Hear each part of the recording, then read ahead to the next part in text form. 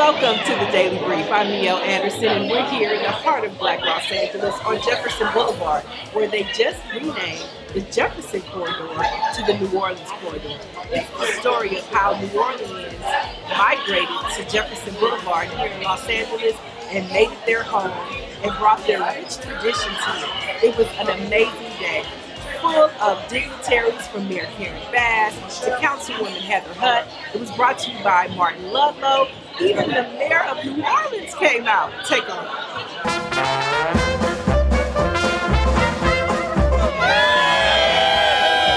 Today, we are celebrating these incredible milestones in America between these two cities.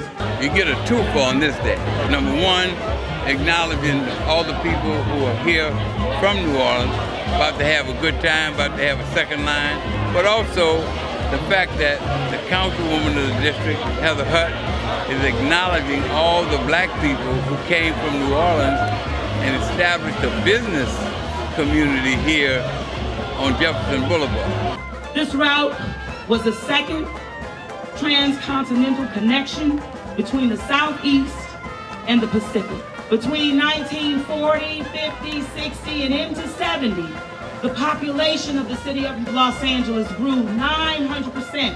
And it was our people, Black, Creole, leaving from the South, who migrated westward in a period known again as the Second Great Migration. It is something that is super important. We were just talking about erasure that's happening all over the country.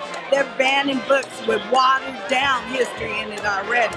And so here in Los Angeles, in New Orleans, we're making a connection. We're going to keep that history alive. LA is standing different in the country where we don't try to erase history, we celebrate history.